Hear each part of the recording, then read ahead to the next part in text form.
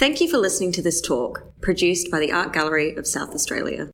Good afternoon, everybody. Welcome to the Art Gallery of South Australia. My name is Rebecca Evans, and I have the great delight of working as a curator here at the Art Gallery.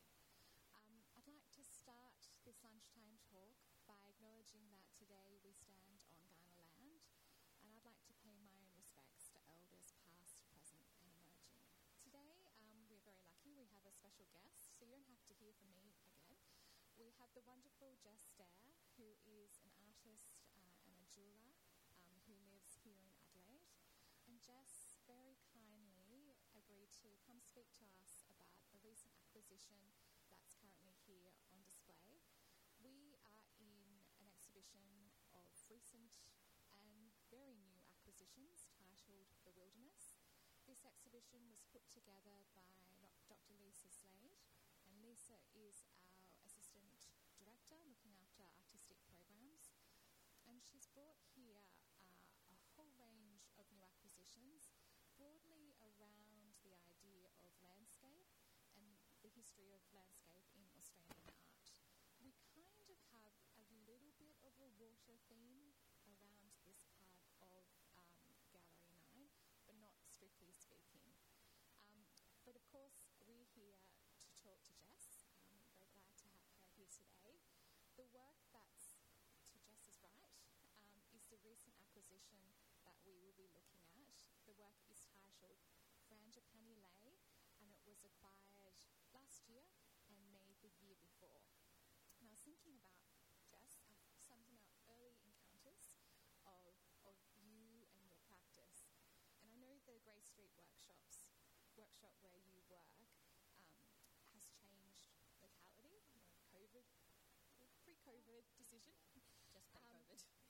But I do have this very strong memory of visiting Grey Street workshop and looking at your bench.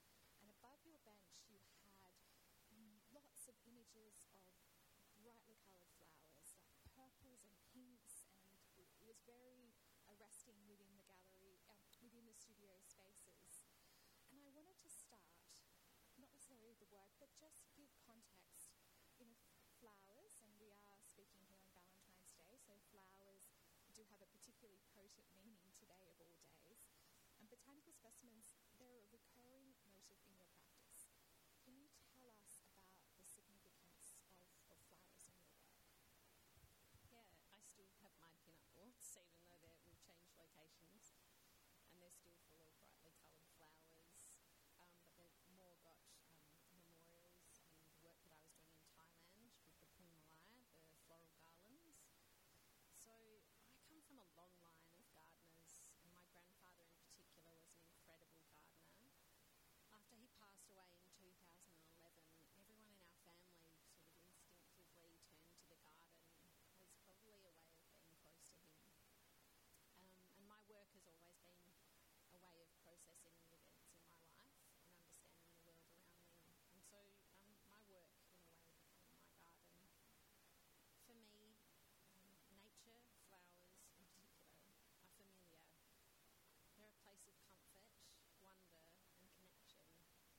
To me, flowers are a constant reminder that life is ephemeral, ever-changing, momentary and precious.